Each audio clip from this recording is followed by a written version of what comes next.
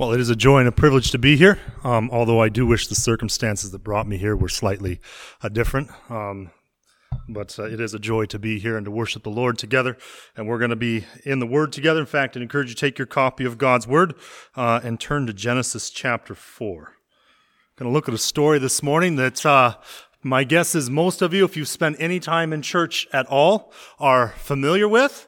And yet, my guess is that most of us have probably not considered this story at an adult level either. It's in all my kids' Bibles, and yet in my 35 years of church life, I don't think I've ever heard anybody present this text from the pulpit either. So that's not a condemnation on the church. It's just I think this is a story worth paying careful attention to. It's the story of Cain and Abel.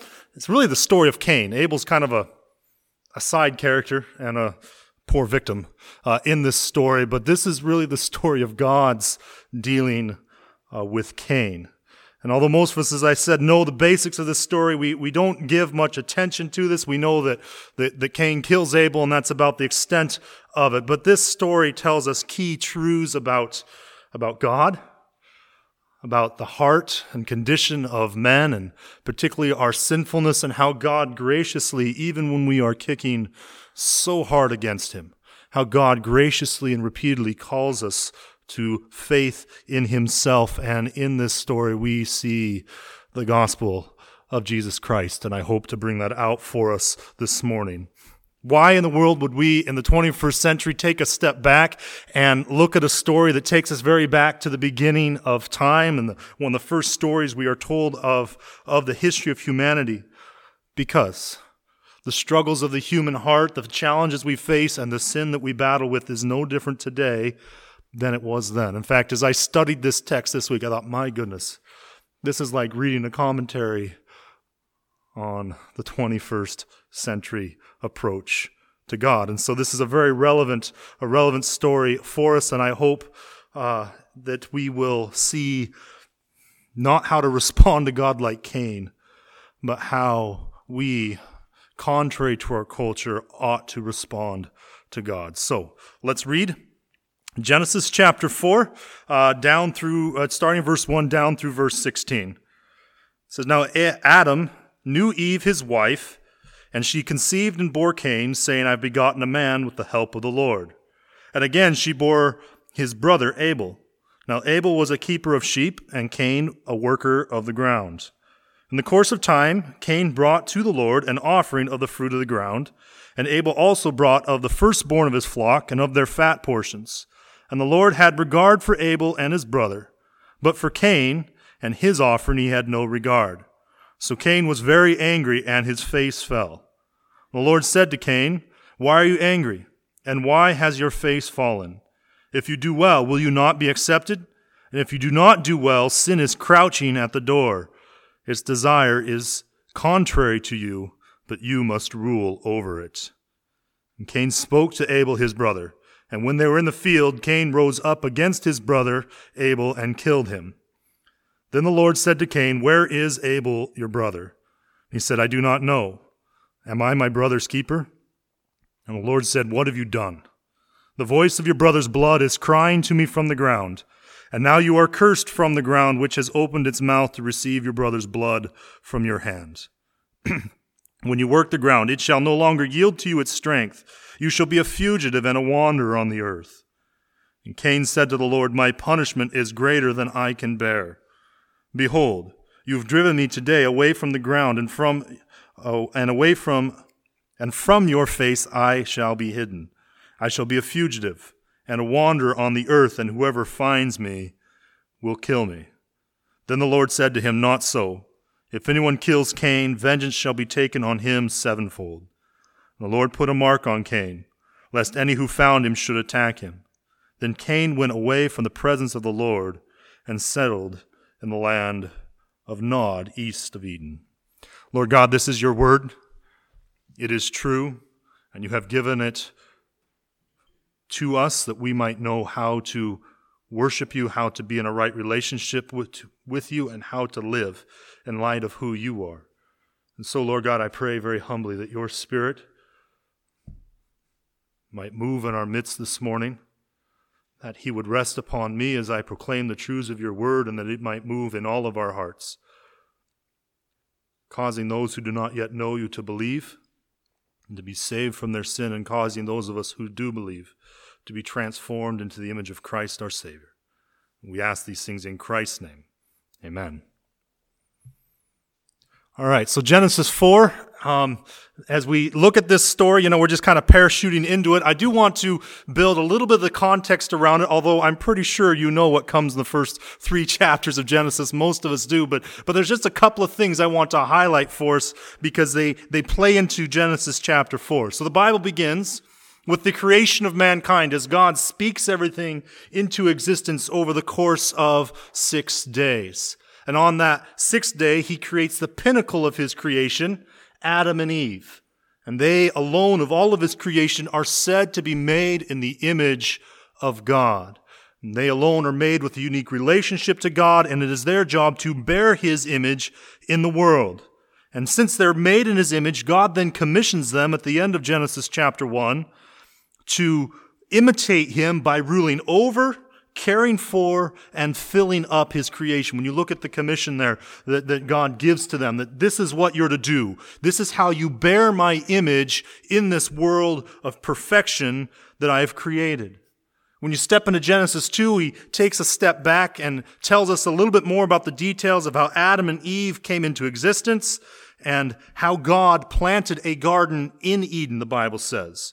So the garden wasn't all of Eden, but the garden was in Eden. You see that Cain leaves Eden this morning. They were already kicked out of the garden, and now he leaves the region of Eden and goes to the east of it. But he plants this garden and places Adam and Eve in it, and it is the perfect environment for them to fulfill this commission, to rule, to steward, and to fill up. It's the perfect environment for them to fulfill the command of God. And as you read through Genesis 2, there's this very interesting feature that is given over and over again. God communicates his truth to Adam and to Eve. This is what I want you to do. This is what I want you to do. He's giving them knowledge. All along the way, they're receiving knowledge directly from the Lord, which is, as we step into Genesis 3, what sets the stage for the sin in Genesis 3, right? Because in the midst of that garden, God put 2 trees, the tree of life, which they were allowed to eat from, and the tree of the knowledge of good and evil, which they were not supposed to eat from. Why? Because God was their source of truth, and all along the way, God was giving them his truth. And the great failure of Adam and Eve was to reject God's word and accept the lie of the serpent, to believe his false truth. And so rather than continuing to get their knowledge of good and evil directly from God as they had up to this point, they decided to try and get it for themselves by eating from the fruit of the tree. And of course, this brings death. No, it didn't bring their physical death immediately, although their bodies immediately began to start to break down over the slow decay of time. But more importantly, it brought death to their relationship with God. It severed their relationship with God. But into this new environment created by mankind's sin, God continues to give truth. Is even in the curse that he pronounces over sin, God begins to introduce us to a new truth, and a truth that will dominate the rest of Scripture clear through to the end of Revelation. And this is the truth. That someone would come, in Genesis 3, it says that someone would be born, a seed would be born of the woman who would undo the chaos that has been brought upon mankind because of sin, that this Savior would undo what the serpent had enticed them to do. And so in Genesis 3:15, we get the first word in Scripture about a coming Savior. It's the first word in Scripture about Christ. And then as God has done pronouncing the curse over sin on mankind, we are told that God gives them a picture of how this Savior, this promised coming seed, would function. In Genesis 3:21, where we are told, the Lord God made for Adam and for his wife garments of skins and clothed them. Their sin caused shame, and they were ashamed of their nakedness, and they tried to cover it. And so God creates this incredible picture of what Christ is going to do on the cross by killing an animal and covering their shame. And it begins to teach us that man can only worship God through a mediatory sacrifice, through a substitute, through the merit of someone else. So that's all the backdrop of everything that's been said in Genesis up to this point. And that then brings us here to Genesis chapter 4, where we find two men, both of which are engaged in the worship of God. One of them is accepted, and the other one is rejected. And so the first thing that we see here in Genesis 4 is that there are two separate approaches to the worship of God. Adam and Eve have two sons. It's interesting how the Bible can just move the storyline forward so quickly. In 2 verses, we cover at least 20 years, probably more, in the life of creation history. But Adam and Eve, they conceive, they have a son, they name him Cain, they conceive again, they have his brother Abel, and they grow up, they've got careers. Abel, I understand Abel. He's a livestock guy. I grew up on a cattle ranch. I understand animals. Don't do the dirt thing so much, but I get the animal thing. Cain grows up and he's a farmer. He probably would have liked Ontario. Right? This flat farm ground that's so rich and yields its produce to us so well. So they farm, the both of them. Or Cain farms, Abel deals with livestock, and they are existing. They are living in this world. But then what Genesis 4 does for us is record for us the first time where we see men worshiping God. I am certain that Adam and Eve worshiped God between these points, but we aren't told that. This is the first picture into the worship of God that we are given in the Bible. And there are some real similarities here between Cain and Abel's approach to God. First, they both understood it was their duty to worship God. Mankind was created for the purposes of God. We were created to worship God. The Westminster Confession of Faith says that what is the chief end of man? It's to glorify God and to enjoy Him forever. We were created for God, to worship Him, to bring Him glory, and to enjoy the greatness of who He is. And Cain and Abel both understand that that is their duty. So they both bring an offering. They both engage in the worship of God. The second similarity we see is they both bring the fruits of their labors. Cain's a farmer, and he brings of his crops. Abel deals with livestock, and he brings a firstborn of his flock and their fat portions. And the third thing we see in this text is they both desire to be accepted by God. That's why they worshiped. They wanted God's acceptance. They wanted God's approval. They wanted to hear, "Well done." Cain wanted that. How do I know? Because he was upset when he didn't get it. When his offering was not accepted, Cain is then angry, and his face, his countenance, is how most of us are probably more familiar with it, fell. Why? Because he wanted God's acceptance. He wanted His approval. So why is it then that Abel is accepted and Cain is rejected? Well, let's deal with Abel first. Abel's offering was accepted because he followed the revealed will of God. What did Abel bring? He brought an animal sacrifice. Well, we're not told much about this animal that was killed. We don't know what type of animal it was to cover Adam and Eve with, and there's a lot of history gap there that we're not told about. But in the same way God communicated to Adam and Eve before they sinned how they were to worship Him, I am certain that God communicated to Adam and Eve after they sinned how they were to worship Him in this environment. And He gave them a picture of that, and it becomes very clear as you get further into your Bible that animal sacrifice was a required element to cover over mankind's sin. And Abel knew this, and so he's following the revealed will of God by offering an animal. Yes, he was a keeper of livestock, but he offered the firstborn, the choicest of his flock, and the fat portions with it in a burnt offering to the Lord. And the other thing that we know from Scripture is that Abel offered his gift in faith. Hebrews chapter 11, verse 4, the Hall of Faith says this about Abel. By faith, Abel offered to God a more acceptable sacrifice than Cain, through which he was commended as righteous, God commending him by accepting his gifts. And through his faith, though he died, he still speaks. And so in that verse, and there's a lot there in that verse, not going to focus on it, but we're told that Abel offered this gift as an act of faith. He believed God's word and tried to follow it faithfully. His acceptance was not because of his obedience. His acceptance was because he believed God. And his sacrifice was a picture of belief and trust in what God had promised to Adam and Eve in the garden, that someday a Savior would come. Cain's gift is not accepted. Why? Because Cain attempted to approach God on his terms. He did not come according to the revealed will and truth of God. Instead, he came up with his own sacrifice. And I'm sure he brought the best of the produce of his labors. I'm sure that he brought a generous gift, and I'm sure he came in the sincerity of his heart.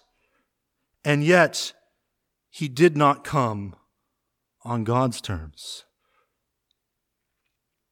And his response to God when God does not accept his gift is then to be very angry, and for his attitude, his demeanor to be controlled by that anger. I think that's what it means for his face to fall, that this black cloud has entered over his life and it is now dominating his actions. He was angered that God would not accept him on his terms. And this is where, to be honest with you, as I began to study this text this week, I could see so much of our culture written all over it. We tend to think that if we come to God in sincerity, if my motives are good, then God will accept me. The genuineness of my heart is enough, and God will be pleased with this. In fact, on the counter side, our culture has this huge fear of rote religion. We don't want to have to follow a set of rules or guidelines. No, we just come with sincerity and express yourself in worship according to how you are. And I am no fan of rote religion. Scripture is clear. In fact, 2 weeks from now, I'm already planning this. I'm going to be preaching a sermon at my church that, the church I serve, it's not my church, but the church that I serve, that talks about I'm going to do it from 1 Samuel, where Saul offers the sacrifice because he thinks he needs it for God to be pleased with him, but he violated God's word, and Samuel comes to Saul and says, God takes no delight just in the offering of sacrifices. He wants a pure and undefiled heart. He wants obedience. He wants your heart. So I am no fan of cold and rote religion. And yet in our culture, we have forgotten that God has revealed in his word how it is that we are to worship him. And so we're quick to want to express worship on our terms and really keep arguing that as long as it flows from a sincere heart, then God must be pleased with it. God will accept it. But I seriously doubt that Cain had insincere motives here. He came to worship God, but he wanted to do it on his terms. He wanted to bring the merit of his works. I produced this from the ground and I'm going to offer it to God. He didn't want to have to go to his brother perhaps and get one of his lambs for sacrifice. He wanted to approach God on his terms, and it reveals, because he's violated the truth of God, it reveals a lack of faith. And it's a constant reminder to us men and women that we must approach God on his terms and not our own. And it's his truth, not our emotions, not our desires, not our preferences that must dictate how we worship God. God has laid down in this book how it is we are to approach him. And we need to be pursuing him in that way. So Cain has departed from the revealed will of God, and he is now in sin, and because he wants to approach God on the merits of his works, rather than dependent on God's grace, his offering is not received by God. How does God respond to this? Verses 6 and 7. Well, most people see this harsh pronouncement. What I see there is grace. God divinely intervening by his grace. Cain has rejected God, and he knows that God has not received his offering, And now he's angry. What does God do with that? Well, he issues this incredible warning. Why are you angry? And why has your face fallen? If you do well, will you not be accepted? Cain, if you would come to me on my terms, if you would come according to the revealed will, my truth that I've given to you, you would have been accepted. The reason you weren't accepted is you tried to approach me on your terms. God is just simply communicating to Cain where he's fallen short. Why? So he'll repent. So that he will come to God on his terms. So he will worship him in spirit and in truth as he should. Cain's response was a demonstration that his heart was ruled by sin. And God warns him graciously that sin is crouching at the door and its desire is contrary to you. Peter puts it this way in 1 Peter chapter 5, verse 8, that Satan prowls around like a roaring lion, seeking whom he may devour. Sin brings death. Sin is a consuming fire. Its desire is contrary to us, and it is seeking to destroy us, to keep us separated from God. God, though, says it is the duty of mankind to rule over their sinful desires. And so God here is not throwing the book at Cain. Instead, he is graciously warning him to amend his ways. If he'll approach God on God's terms, he will be accepted just like his brother was, because his brother too was a sinner in need of God's forgiveness. And he sought it through God's ways. Just two quick applications. We think about this gracious intervention of God here. And it's just first that although mankind is enslaved to sin, when Adam and Eve sinned, they enslaved all of us to sin. It is our master until we come to faith in Christ. But that does not give us the excuse to pursue sin or remove the fact that we remain accountable to God for our sinfulness. We do. And it's why we too must be looking for a mediator, a substitute sacrifice in our place. Now for Christians, because their hope is fixed on Christ, the ultimate sacrifice, the Passover lamb who bears away our sin, one of the most beautiful things I love is in the Old Testament, all these sacrifices, it tells us that God was, or that we were atoning for our sins. The word atone means to cover over, to just kind of make a covering for it. You will not find the word atonement in your New Testament. You know why? Because Christ didn't cover our sin. He bore it away in his body on the cross. All these animals were just a temporary covering for the saints in the Old Testament, waiting for Christ to come who would bear it away. And we no longer need atoning sacrifices because we have the perfect Lamb of God who has done it for us. And in doing it, Christ has broken the back of sin in our lives, giving us the capacity by the Spirit of God to walk in victory over sin. But it doesn't happen by chance. We need the warning of God to Cain here. You must rule over it, because although we're given a new nature in Christ, although we are free from the power of sin, and we have the ability now to be reconciled to God in Christ, this new nature is housed in a body of flesh that Paul says in Romans 7 is still enslaved to sin. And so we have these two things in us, our new nature in Christ that wants to please God, and our flesh which is still enslaved to sin, and they're constantly warring against each other. We must rule over sin, lest it consume us. So Cain sins. God graciously offers him forgiveness and reconciliation through this warning that he issues. What is Cain's response to that? Well, his response is simple. He rejects God's grace for the second time. He tried to say, I don't need God's grace. I'm going to come on my terms.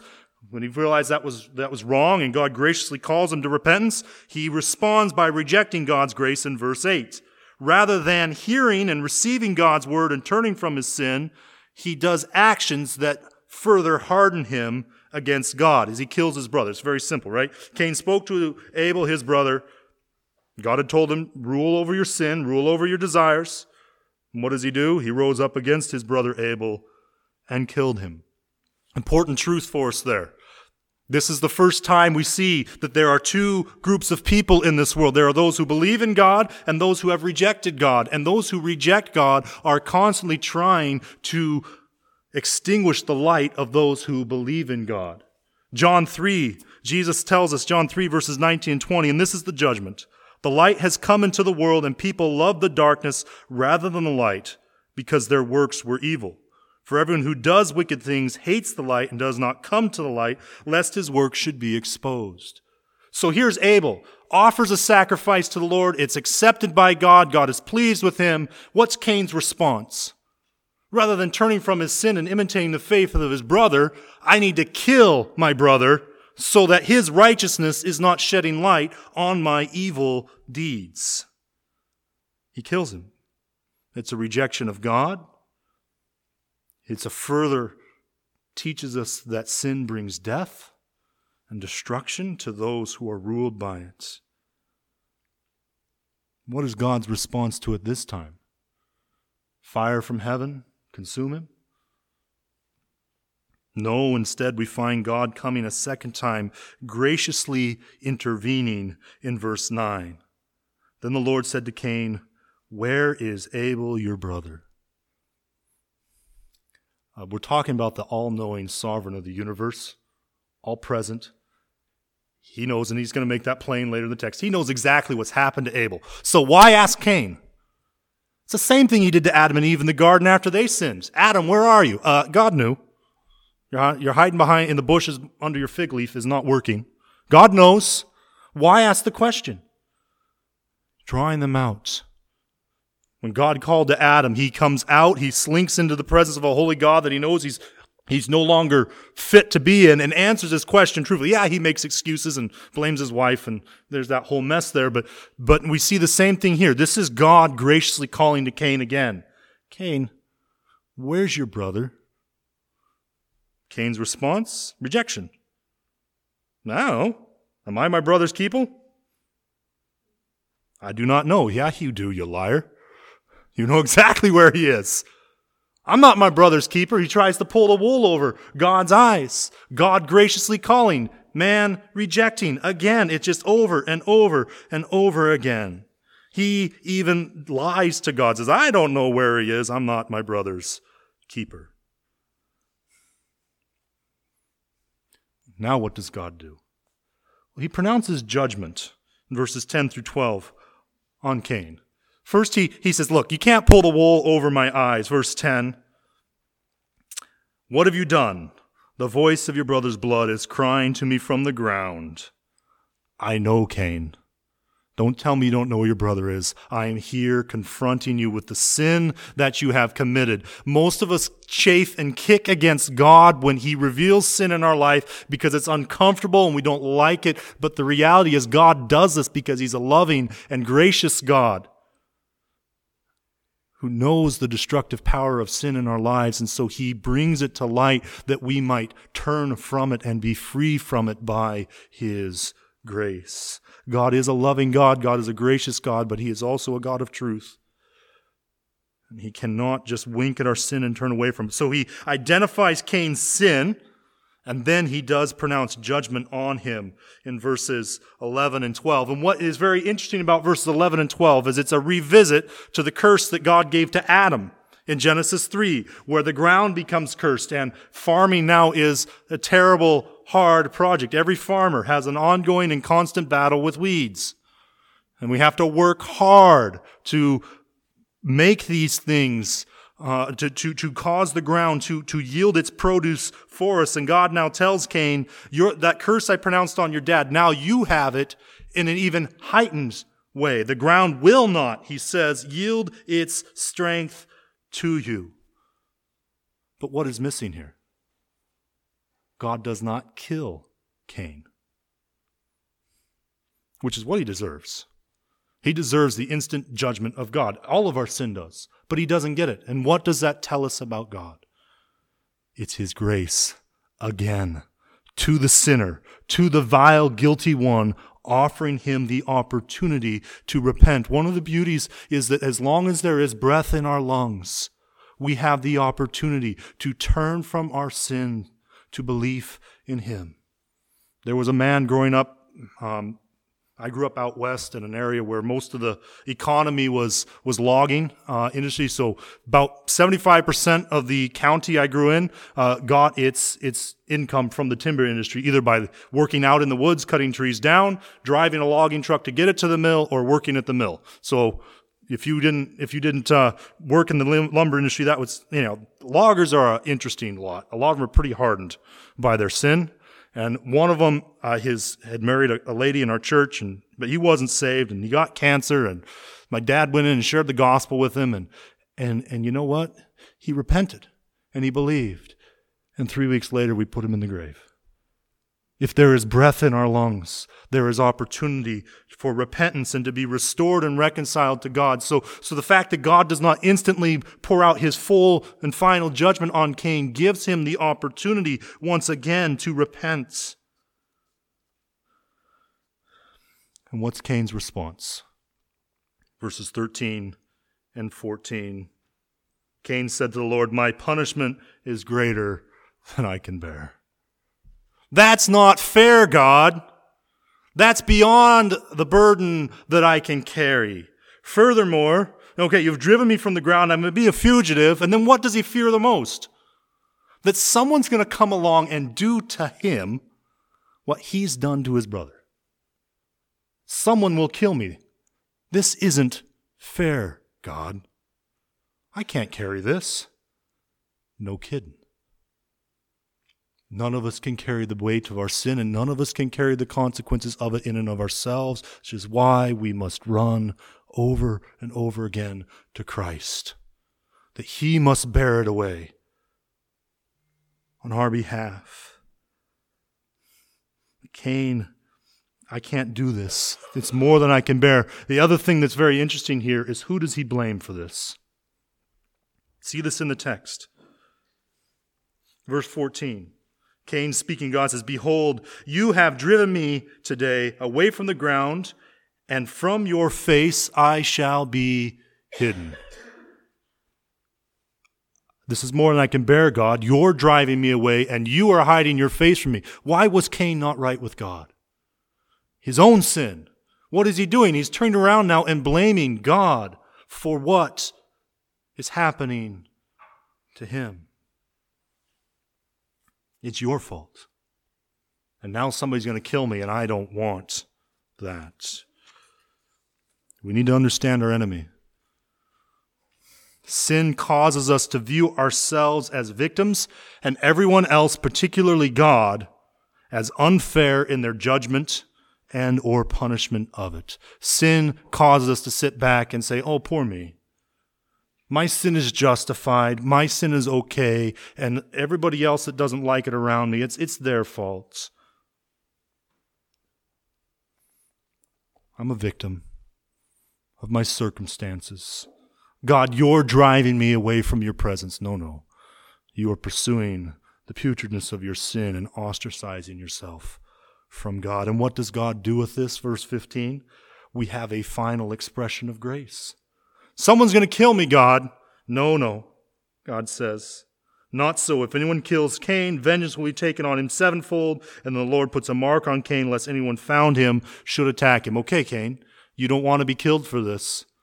I will withhold that. Once again, extending him a lease on life, extending him the opportunity to repent and be saved.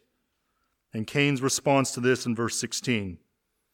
Then Cain went away from the presence of the Lord. John 3, evil men love the darkness of their sins, and they will not come to the light. Why? Because they don't want to face the fact that on the inside they are disgustingly broken and repulsive in the sight of God. Cain regretted the consequences of his sin. Yet he refused to turn from his sin to believe in the God who repeatedly extended his grace to him in warning him against the sin before it happened, in calling him to repentance after the sin took place, and by continuing to extend the gracious opportunity to return to him for the forgiveness of sin. We see here the character of man when they are hardened by sin, and the loving and gracious character of God in calling them to faith and repentance. I'm enjoying preaching here because there's no clock on the back wall. I don't have a clue how long I've been going here.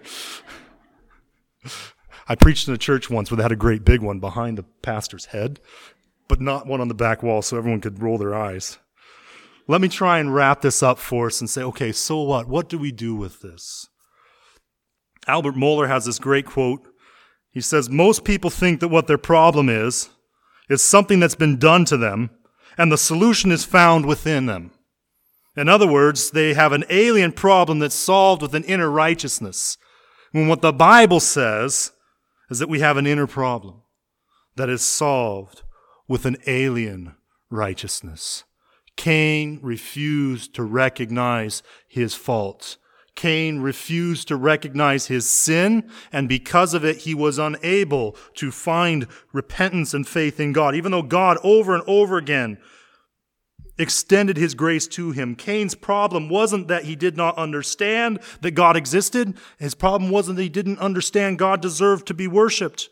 His problem wasn't sincerity with which he pursued his worship. His problem was that he sought to come to God on the merits of his own actions. And he sought to establish his own approach to God, and he was incensed against God when God was not pleased with his counterfeit worship. And we, apart from Christ, are no different than Cain. No, I've never killed anyone. But my heart is just as enslaved to sin apart from the gracious intervention of God. And God's solution to our inner problem was Christ. One day a seed would come from the woman, and that seed was Christ. Prefigured as by all these sacrifices in the Old Testament to cover over our sins. But Christ comes not to cover them, but to bear them in his body on the cross and to bear them away. Psalm 103, as far as the east is from the west. That is how far God has removed our sins from us. And so rather than making excuses for our sin, we must admit our unworthiness. We must repent of our sin, turn from it, and come to God through faith in Christ, trusting in the merits of his works and not in the works of our hands. So there's a lot of people in the church today who've grown up in the church their whole life who think that God's going to accept them because of the works of their hands, and it's not true. We are only accepted based on faith in Christ, who alone can make us righteous. But when that faith comes, to circle back to Abel, it's going to manifest itself in the proper worship of God. Abel's faith caused him to come to God on his terms, not to earn his right standing, but because he believed God's word, he would follow God's word, and he would approach God by God's ordained means, which for him was through sacrifice, looking forward to Christ. And Cain's lack of faith is what caused him to seek God on his terms and create a false worship that was displeasing to God. James tells us that faith without works is dead. Where there is no obedience, it casts a real shadow of doubt over the authenticity of our faith. I don't know about you guys, but in our church we teach our kids that the kids' song says, obedience is the very best way to show that you believe. We don't obey because we're trying to earn God's favor, but when we understand what God has done, we obey because we have his favor. So where genuine faith resides in us, it manifests itself in worship, both corporately as a body and also individually, privately, in our homes throughout the week. And that worship will follow the clear instruction of God's word, not the rote religion of works, but rather from a pure desire to worship God in the way that he delights in, and not in the way that gratifies our fleshly desires. Are you coming to God today like Abel, Or are you coming like Cain? And the only solution is Christ, on whom our faith must rest. Let's pray.